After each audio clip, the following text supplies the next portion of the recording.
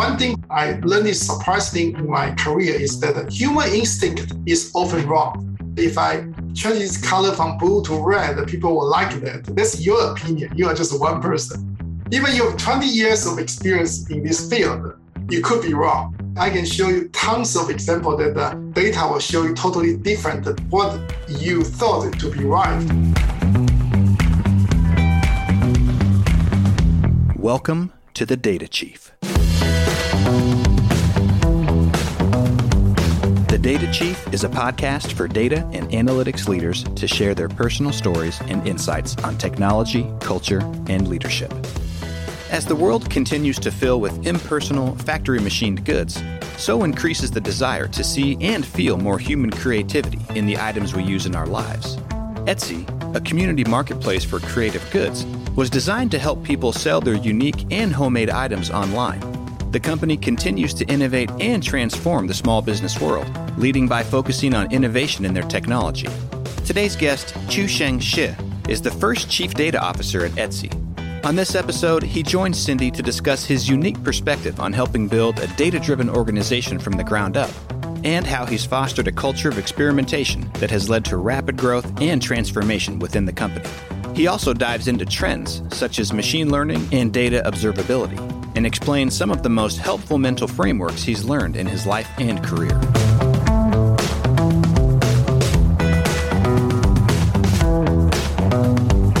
The Data Chief is presented by our friends at ThoughtSpot, the modern analytics cloud company. ThoughtSpot makes it easy for anyone to analyze your company's data with search and AI. Business people from companies like Walmart, Hulu, Schneider Electric, Cloud Academy, and Workato use ThoughtSpot to quickly uncover new insights and turn them into action. You can learn more at thoughtspot.com. Chu-Cheng, welcome to the Data Chief. Thank you for having me here. Looking forward for the conversation today. I am too. Etsy is one of the most beloved brands in our household, and I understand it is for you and your family as well, both from a work viewpoint, but also products. Oh, thank you for saying that. I love Etsy. That's why I joined here. First off, I guess you're joining us from the Bay Area, but maybe to confirm that in this work from anywhere world. Yes, I'm still living in Bay Area, and our headquarters is in New York. But in this world, it probably doesn't matter. Exactly. And so tell me, what are some of your favorite things you've discovered on Etsy or bought through Etsy? Well, I would say Etsy is a very unique place because, as you can see, they help us. They help the people to sell their homemade and unique items online.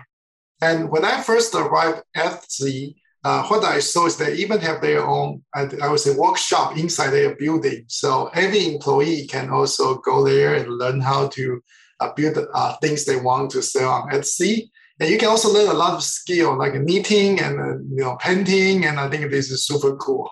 That is super cool. I was going to have prepared for you to show you. I don't know why we buy our return address labels from Etsy, except that they have a cute black bear on them. And in New Jersey, we have black bears, but then everyone in the world would know my home address. So I couldn't show that to you. Yes, this sounds very interesting. Yes.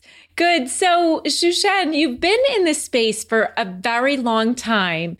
And I think what's fascinating is you made an early career choice to be a practitioner rather than a professor. Tell us a little bit about that. Well, I think that's actually for anyone who gets a PhD, usually their dream job is to become a professor or a scientist.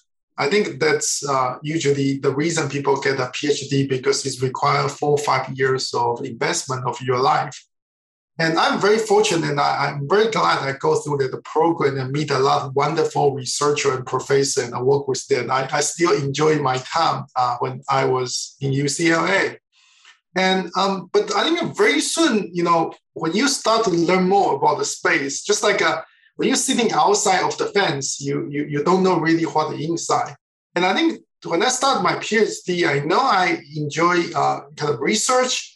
But the things that actually make me feel excited is to really building product that affect people's life using a cutting edge stage, the state of the art technology. So at that moment, I kind of think, knowing that I ask myself a very simple question, like I say, I can only have one life. So I can either become a professor or I can do something different. So I kept using something called regret minimization framework. I think Jeff Bezos mentioned this in one of the talk. Basically, I close my eye, imagine there are 30 years from today, and I'm talking my life story with my grandson or talk to my wife.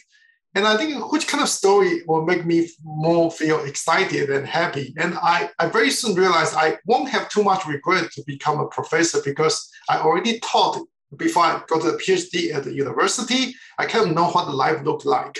But I'm really, really curious what will be the life in Silicon Valley and become, industrial. So that's the reason I kind of choose a different path back then.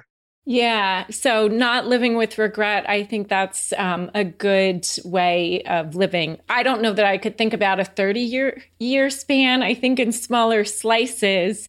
And you definitely have had multiple slices, but all in Silicon Valley with some of the hottest companies, whether it's Google, Amazon, Intuit, and now Etsy.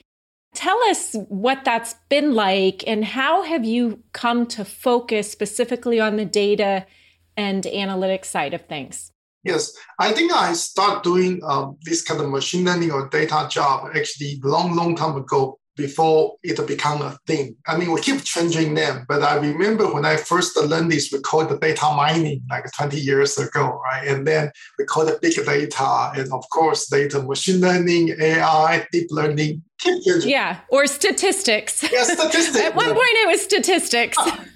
Exactly. So the name keeps changing.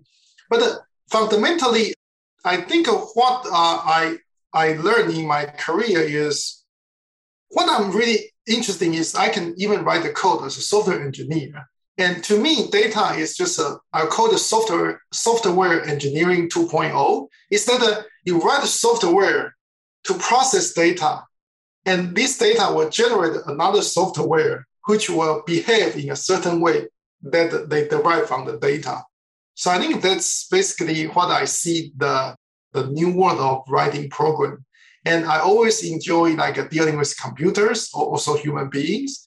And I think to me, working in different company, one of the reasons is about 10 years in my career, I switched to a management role. And I start to kind of explore different size of the company and also different kind of product company. But I always stay in the e-commerce space. So to some extent, my field doesn't change too much. Always on search, recommendation, information retrieval. I'm still active on a conference like www, SIG-IR, recommendation systems. So I think my field doesn't change too much. And of course, company, this big company, they have different divisions. So naturally, when I have an opportunity in Silicon Valley, I also have a lot of friends and connections. So to some extent, I'm very fortunate to have an opportunity to serve in many outstanding company. Actually, not a long time ago, I also worked for eBay and also worked for Yahoo. Probably not on my LinkedIn, but it's a long time ago. Still, I'm very fortunate to work with all these wonderful company in my career. Yeah, and all these digital natives. But you did say something that I think is important about how perhaps at one point in time, the way organizations viewed data was separate from the, let's say, application, the business application or operational application, whereas you have always seen it as being part of that. Did I understand that correctly? Yes, I always, with some part of the different data journey. In one of the talk I talk about 6 layers of the paradigm I describe. It's all the way from how you collect data, you transform data, eventually derive machine learning model and build the insight. And in my career, I basically, live in this paradigm. I work in almost every space of the paradigm. I do some data cleaning. I write a machine learning model. I'm also very familiar with SQL. Actually, I taught SQL language or data language at the UCLA when I was studying my PhD there. and of course, now I'm dealing with business decision, acquisition, but still we need to make a lot of decisions based on data. So I would say that I think data is an ecosystem. It helps not just generate the code, but also today it's part of decision making for many business leaders. Yeah, so it's part of the business decision making for leaders. And so now you, as the new CDO, relatively new CDO at Etsy, what was it that attracted you to Etsy at this point in time? I'm the first CDO at Etsy. So before me, there no another CDO. And at the time when I have this opportunity, I ask myself the same framework, whether I will be regret. Of course, I want to live in New York and enjoy the East Coast. That's one thing definitely attracted me. And myself and my family and my friends, we all love Etsy. That's of course another reason that I think Etsy is a place that I really want to work for them.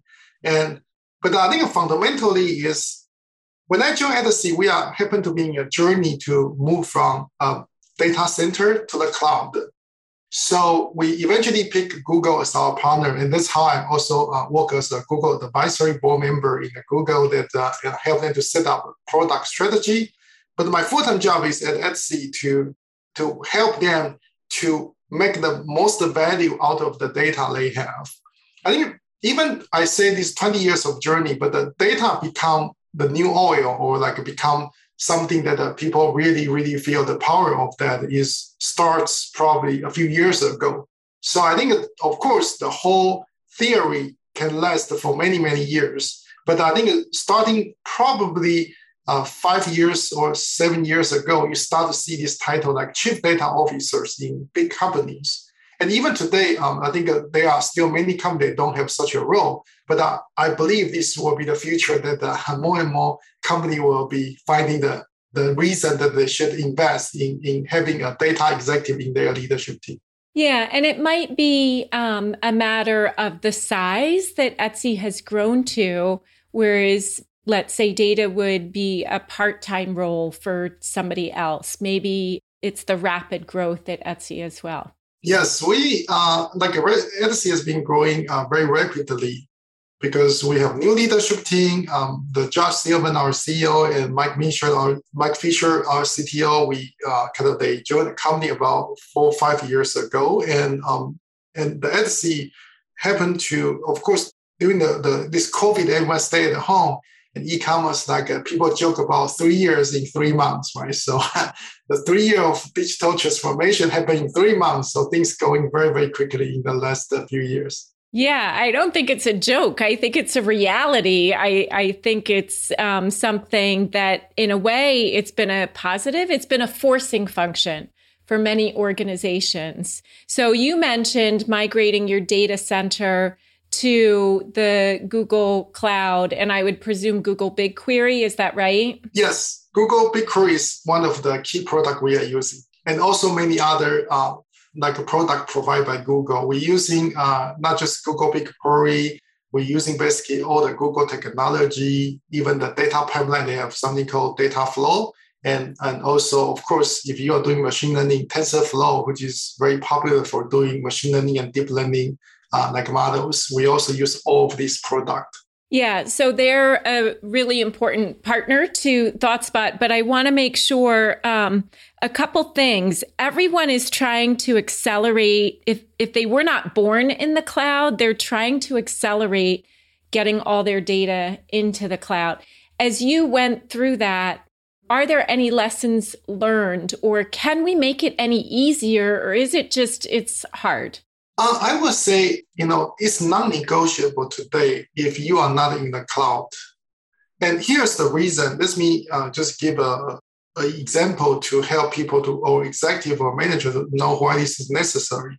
Think about like another company who also on the cloud, and they find a vulnerability or a problem they need to fix. So anyone who finds a problem they fix will naturally just solve everyone else, right? So when I think it is not really efficient to run your own in hardware infrastructures as a software company.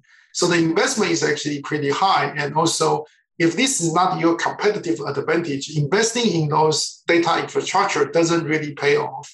And like a lot of e-commerce, you have holiday season, right? So imagine that your traffic will went to the roof during the Christmas, right? Then having cloud give you a lot of advantage because to some extent you can have elastic cloud, meaning that you can have on demand. You say, I need a 2x or 3x on my machine, and it's just a few button click away. Of course, you need to, if you really need to add another 2,000 server, you need to give Google a heads up. But generally speaking, all this headache went away because all you need to do is just forecast the demand and then, set up a planning and then click it and then problem solve.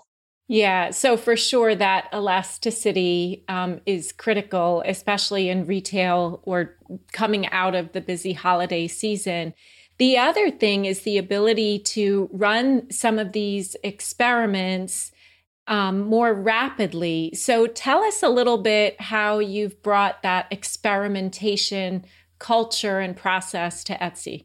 Etsy always have experiment cultures, but I think the fun fact is that you can always find opportunity to improve your experiment. So there are actually two things we spend a lot of time trying to improve since I joined Etsy.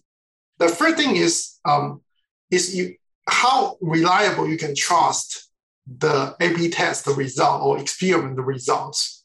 So it's actually require a lot of statistical thinking because human always made a mistake when they try to interpret the data based on instinct. Mm-hmm. And sometimes this is a mathematical problem. You just need to figure out how to do something in a statistical significant way so that you can trust the data. I think one thing, for example, we always joke about p-value. And p-value, you can set a p-value to 0.1, 0.05, but maybe very few executives really know what's the difference between 0.05 and 0.1, right? And even the meaning of p-value, people just know, this is a value I can set. If I put it smaller, then I can get it more accurate. But is that really true? Do you really know what the p-value it is? I think there are a lot of these. I think as a data executive in the leadership team, I think one of the value having a data person sitting on the table is to help the executive team to understand the meaning of each this kind of setting and also understand how you interpret the results. And I think that's to me, the first is a reliability or trustworthy of how you interpret your data and set everything right. And the second thing is velocity. I think since I joined the company, working with my manager and also my peers, we are always trying to try more experiments and then learn from those experiments. One thing which is I learned this surprising in my career is that human instinct is often wrong. You thought that if I change this color from blue to red, that people will like that. That's your opinion. You are just one person. Even you have 20 years of experience in this field, you could be wrong. And I think I can show you tons of examples that the data will show you totally different. What you thought to be right is indeed not what your customer thought. And I think this focusing on learning and using velocity as a way of measuring learning speed is very critical because as a general trend in Silicon Valley, we want to fail fast. If we try something, we know it's not working, we want to try something different. I think this kind of incrementality introduces a lot of breakthrough. And as you can see that we keep introducing new feature, new style, and we rely on experience to tell us whether we are making a right decision or wrong decision. So generally speaking, we don't make a decision based on our instinct or experience. We trust the experience results and use them to make the right decision. Yeah. So intuition or experience plus data, I think, is the most powerful combination. But is there an example that you're allowed to publicly share where maybe the experiment didn't, or your A/B testing did not really reveal the results you expected, or that it was wrong, that it later proved to be wrong? Yeah, I think one thing, for example, is I will say this is actually counterintuitive, is we always know that if you can get a faster results to when people browse your website, if you can show the results faster, then you can get the people are more likely to use the website. I think intuition, this is kind of make perfect sense. But the question here is that does there really a difference between 10 milliseconds or 12 milliseconds or 15 milliseconds, right? So intuition will say that, come on, as a human, what's the difference between 10 milliseconds and 15 milliseconds? Probably we don't need to even care about this minor millisecond difference. But if you really try A/B test, you will find that, oh, no, totally different. If you can speed up even just 1 millisecond, there are significant improvement, like user engagement and, of course, the revenue and everything, right? So it's kind of one example that people can think about. Like even your intuition think 1 millisecond doesn't matter. It's actually matter because sometimes this 1 millisecond, especially for people who are using their mobile device, the user experience can be totally different, especially when the network is spotty. So I think we don't know why this is really matter. What we know is that when you say 1 millisecond doesn't matter, you could be wrong. Right. So you're really using data, not just for the machine learning, but for the product design, the shopping and website design, the mobile app design. Is that right? Yes, we'll actually test this on not just UI design and also on the algorithms. Like everything we can test, we always test before we kind of formally launch that. So to some extent, one can assume that, not just Etsy, I think every modern website today, they basically test everything before they launch it. Well, you hope they do. I think that depends on which industry and how analytically savvy or how data savvy they really are. Or maybe disagree with me. I don't know. Yeah, I think if they have the bandwidth or resource, of course, depending on the scale, if you are a startup only of 10 people, you are still trying to find your market fit, then probably you don't have to do that. But what you do is just doing a longer term of A/B test. You just launch something, wait for a few months and see how things goes. But still, you are test. It's just like how rigorous you want to be. Yeah. And so the other part that I've heard you talk about before is the idea. So you spoke about educating the leaders about data, but it's also about embedding machine learning experts inside every product team within Etsy. Can you elaborate a little bit more on that? There are a few things that has been changing the last few years. If 10 years ago, take machine learning class or AI class, it's probably 50 students will took this class when they are in computer science or whatever subject their major is. But today, almost every student, when they go to school, even they are not studying computer science, maybe they study management, they probably took an AI class or management class. Or you can go to Coursera, there are tons of introduction to machine learning, introduction to AI. So I would say one key difference, almost everyone in software industry, especially the new grad, they were already exposed to machine learning and AI. So in the past, there's a concept like AI is a bunch of nerds or scientists sitting in a lab, and then they come with this fancy algorithm, and then eventually they push this out, doing A/B tests, and then we implement that. This is like an old model. Probably 10 years ago, that's true. But this is not the case these days. We see so many people want to using data to improve their software or product.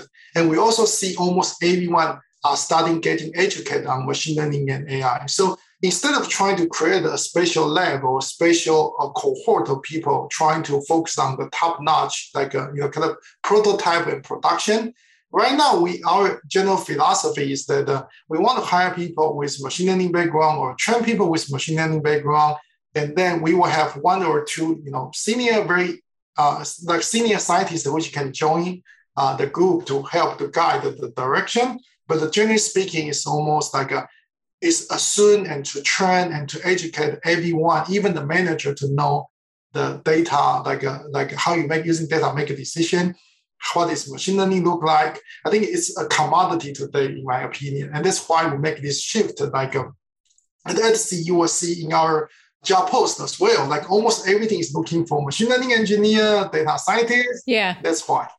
Yeah, very tight labor market. Although you use the term nerd, an AI nerd, and a lot in the industry use data geek. And I feel like we need to start a mission to make it like data rock stars. This is a cool space, not a geeky or nerdy space. It's now data is part of everyone's job. So I don't see it geeky or nerdy at all. Same here. So I'm very fortunate to see this trend comes to the real life. Just like statistics help us to make better decisions. So everyone need to know some statistics for the same reason. Yeah, for sure. Now, you're, so Chu-Cheng, your 6 levels in your pyramid, the top one that you had was insight. And I had to chuckle because then a little bit to the side, you put and action. And one of the trends that I wrote about for 2022 that I think we've been waiting for in the industry, but has been hard to get to, is closing that loop between insight and action. What are your thoughts on this? Is now finally the time when this is possible, or why is this still elusive? I would say that the people do action no matter you have insight or not, right? Like as a business, to some extent that you try new things. And when I say using insight to decide action, to some extent, doesn't mean you are always right. You know, there's a book called Thinking in Bets, which is I highly recommend if you are a data leader, because we're a data person, so probability and bets make sense. And I think the core idea of that thinking in bets is that you don't have to be right all the time. But what you try to do is that you don't want to judge your success based on just outcome. You should judge your success based on the decision quality. And if you have a good insight, and even outcome is better, I mean, this life, like, doesn't mean that you always be right. And if you want always to be right, there are very few things you can do. But one thing you can do is that to invest in insight such that when you're making a decision, you know the reasons and insight behind the decision. And this gives you higher probability of making a right decision. So this concept of thinking in bets is what I kind of try to frame in this pyramid, is that to use this kind of knowledge to help you to make a better quality decision. Yeah, I just had to quickly check it. Thinking in Bets by Annie Duke. Yes. I did read this. She's the professional poker player, I think, right? Yes. We invite her to give a talk at ETSI as well. So, oh, interesting. Yeah, very good. She has a good segment on resulting, that even if you made the decision and you didn't get the desired outcome, it doesn't necessarily mean that it was the wrong decision. It was just what information you had available to you at the time. Yes. There's a joke, which I don't want to know which company I saw this joke, is that I once see a bug report say, hey, there's a bug. I said, okay, there's a bug. And they say that when I do X, like I should see Y, but I see Z. And you know that in machine learning, anything is probability. So not every email you say is a spam mail is really a spam mail. So there's always a bug. So there's never, even you can reach 99.9%, you can still see a bug. Yeah. But you can fix that bug, because if you fix that bug, it's something we call overfitting, is that you solve everything in the past, but for the future, the model doesn't work the way you hope them to operate. I think this kind of new thinking in the field is something which I think is very critical for all the leaders in the field, especially if they are, a lot of leaders here come from software background. So I think this kind of data thinking and probabilistic thinking and the insight or the decision outcome is not necessary to be related to the quality of the decision. I think all these interesting kind of insight are something that I always tell people to be open about it. There are many traps people can run into. For example, I think one of the common traps I saw is a lot of people were assuming correlation is causality. I will give an example. Oftentimes when we see a data, we see X and Y. And let's say if X is number of advertisements you put online, and Y is your revenue, and you see a positive correlation, you see, if I increase my advertisement, I see better revenue. And many leaders were in their head, it's a human, so you're wired in a way that my instinct told me that I should invest my advertisement, I will get a better revenue.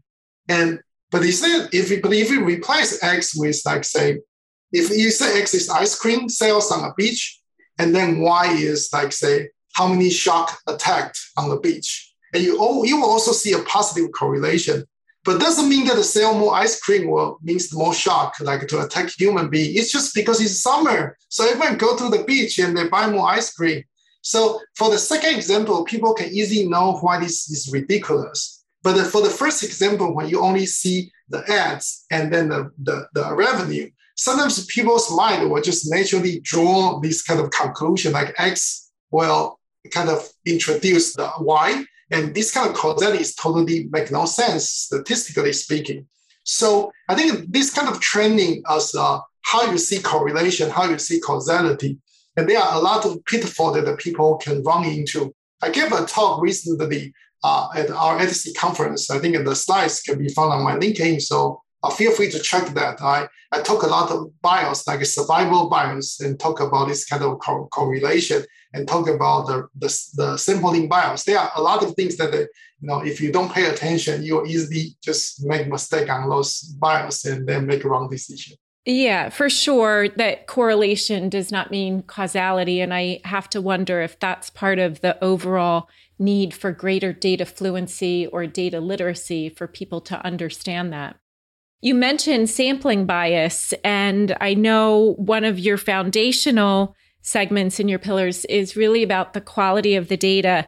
I also find it really interesting that Andrew Ng recently came out with a challenge that he feels that the machine learning community has not paid enough attention to the basis of data. So do you agree with that? Were they not recognizing what biased data is and gaps in the data? Or what do you think? I believe that our academic society encourage people to research on algorithms and not encourage people to kind of invest in data quality. Oh, interesting. Yeah, so this maybe they been framed in such a way. Usually, if you hope for A but you incentive for B, this never work, right? So if you think about how you get your paper get accepted, usually whether a reviewer, which I also serve in many conference committees, so we review papers, we pay attention more on your algorithm, your contribution. Like we want you to pick the same data, so the data should be the same, right? So it's apple to apple comparison. And so we always say this paper make a breakthrough because they come with better algorithm. But you are very rare to see that I'm using the same algorithm by using better data, and that's why this paper gets selected. And I think that's probably what he refers to is that academic actually is 10 years, just roughly just put a number there, it's like ahead of industrial application because they try something very cutting edge. But the way we incentivize the research is to focus on algorithm improvement and not trying to make the data cleaner or with a better resolved data. And naturally, this lead to the low-hanging fruit is that if you can improve your data quality in practice, often you can easily get a huge win. And most of the time, we don't, as an industry, you hire people from school and they was trained academic. And so this bias is actually in their brain. They come to the work and they naturally pay attention on algorithm, not on data. So this is what I believe he refers to is that they are way under-invest in making the data quality better. Yeah. So Chu-Cheng, you just gave me an aha moment and an unfortunate aha moment, because you're saying that it goes back to what's rewarded in academia. And so there is an emphasis on optimizing the model. And yet, to me, having grown up through the data and analytics profession, it's obvious to me the model is only as good as the data you feed it. And isn't this why, of course, we have biased AI? The people building it, if they don't understand that foundational impact, it exacerbates biased AI. Yes, I think I can give one example, which is not a surprise, is if I would say that when you build an AI model, you think about it's a kid trying to learn from data. So you tell you, here's the input is the data, here's the output is a good behavior. You somehow create a reward and penalty so that this machine pick up the behavior through data. And eventually you send this machine outside as a module to operate. And let's say if you are a website like Etsy, we have much more female shoppers than male shoppers. So naturally, what the machine will pick up is a pattern that optimized for female shopper if you don't pay attention to clean up your data. So imagine that there's a male shopper come to the site, but the machine learning was trained based on the majority of the data which is come from female shoppers. Of course, they are biased because this is how machine learning work, is to derive pattern from the data. And that's why I believe there are one of the opportunity in the coming years is definitely trying to figure out a way to either personalize the results or figure out a way to build a model that is more generalizable and can apply to a different scenario. So to some extent, reach will get richer in data as well. It's like if all your data is kind of just collect from one kind of specialized like a group of people, then of course these things are not generalizable, and this is definitely an opportunity to fix in the future. For sure, yeah. So it's interesting. Tell me a little bit about why you're so excited about this emerging field of data observability. I think like it is very important. Like when you create a machine learning model, you will be able to interpret the behavior. So here's what my instinct told me, right? So the current development of machine learning, a lot of the technology is based on deep learning, which is a neural network solutions.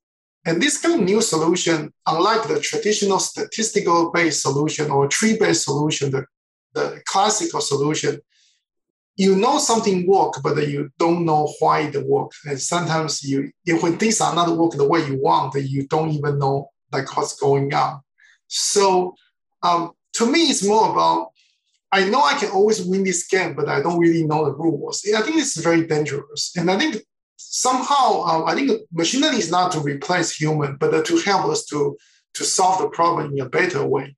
And I think no matter you want to avoid bias or you want to find the next breakthrough, I think it is very, very important for human to be able to work with the data. And when I say work with data, the number one step is that first you need to definitely know how to observe your model, observe your data, and also from there you need to figure out a way to interpret the data. So there are a lot of research these days. For example, they will tell you, like as a human, the intuition why machine make such a decision. Like say computer vision, right? So when I look at you, I pay attention to your face, and I'm not paying attention to your background. So is your machine learning really pay attention to the subject, or they pay attention to the background? I think if you will be able to tell that, then it will kind of help you understand why the outcome doesn't look like what you hope. I think this kind of interpretability will be very important, especially when we apply machine learning technology on computer vision, image processing, video understanding. I think it's actually tell like the attention of the machine will be very important for the future applications. Yeah, I think we're just getting started there. Chu-Cheng, you already mentioned one book that you like, Thinking in Bets. In this fast-paced world, how do you keep up with all these innovations and trends? Is it reading? Is it conferences, podcasts? And if so, what would you recommend to our listeners? You're asking my secret. Yes, of course. That's what this podcast is all about. There are a few things I do. The first thing is that I try to kill two birds with one stone. So I give back to the community by serving a lot of academic conference, also their senior program community. And in my career, I also serve as a chair in a workshop, for example. And this forced me to actually, read a lot of paper. Of course, it's hard work. It's never easy. But on one hand, I give back to the community, stay close with the cutting edge technology, knowing what's coming next. On the other hand, that I kind of force myself to read a lot of paper because I just need to, this is part of the process of the work.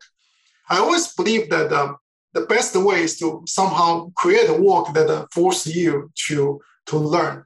Like, for example, for the podcast today, when we talk to each other, I will force myself, like say, okay, people probably will ask me which book I read, so I probably should read more books, right? So I think that's what I always tell myself, that you need to incentive yourself to do the things that you hope you do, right? So I kind of, whenever I'm counting priorities, other than the regret minimization framework, another thing I will ask myself, is there possible something I hope to achieve? And if I do this job, then I can also achieve the long-term growth for my own career. And that's how I kind of reading papers, reading books, is to make sure that I have incentive myself to do such an activity. Yeah. Or people, you don't have to read books, although I am an avid reader. Some people, it's more podcasts or articles or going to meetups, going to whether it's virtual or hopefully we'll get back to more in person soon. Well, it's been great having you on the Data Chief. I always like to end with one question, and I'm going to let you choose depending on the mood you're in. What are you most grateful for? Or if you think about something that's totally made you laugh out loud in the last year, what would that be? I think I'm most grateful is honestly to like, I think this paradigm shift, like I think we'll talk about data, right? Like there are a lot of investment in the company and to enable remote work, which also means that data privacy, data protection is super, super important. And in the past, you can easily protect them by saying that you can only come to the office, sitting in this building. That's how you keep this kind of PII or personal identifiable data like secure.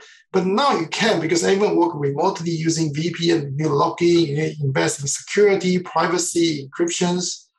And I think this investment is something that I'm really grateful for, is that today we are very fortunate as a data expert that we can actually work from anywhere. I think at Hsieh, we are very remote friendly. So the people can work from anywhere in the United States. They actually move around and no matter where they go, we create an infrastructure for them to be able to actually access to the network. And I think for myself, it's, as an executive, I usually travel a lot and I spend a lot at work. But this year, I really appreciate that I have more time with my son. He's 10 years old, and I'm trying to teach him Python. And that's his actually. Oh, wow. There you go. Laugh moment that he never listened to me, and then he always invented his own syntax. That is really, really cool. I'm going to have to connect you to some others who have been teaching their kids Python and SQL in the last year in this pandemic. So that's a super cool one. It is. Thanks so much for being on the Data Chief.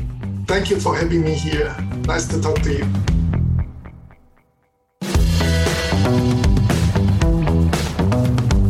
Thank you for tuning in to another episode of The Data Chief. To learn more about today's guest, recommend a future guest, or hear more of the show, head over to thedatachief.com. If you have questions for Cindy or comments about the episode, give her a shout by dropping your thoughts on LinkedIn and tagging Cindy Housen. Join her on LinkedIn Live the first Thursday of each month for a live version of The Data Chief, where she'll share best practices and take your questions live. If you haven't already, be sure to subscribe, rate, and review the show. Every review helps more people discover the podcast and helps us improve our content. The Data Chief is brought to you by our friends at ThoughtSpot, the modern analytics cloud company.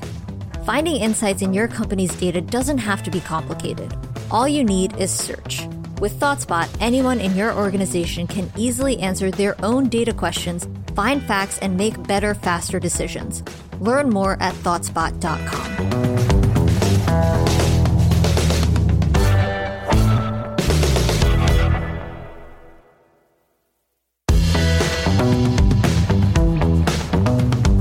Thank you for tuning in to another episode of The Data Chief.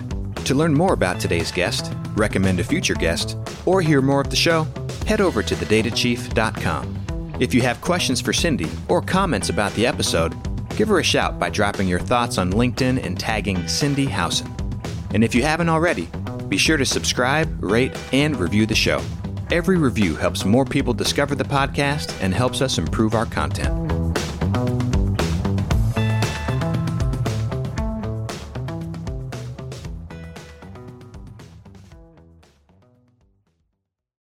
The Data Chief is presented by our friends at ThoughtSpot, the modern analytics cloud company. ThoughtSpot makes it easy for anyone to analyze your company's data with search and AI. Business people at companies like Verizon, CVS, Amazon, Afterpay, OpenTable, and T-Mobile use ThoughtSpot to quickly uncover new insights and turn them into action. And you can learn more at thoughtspot.com.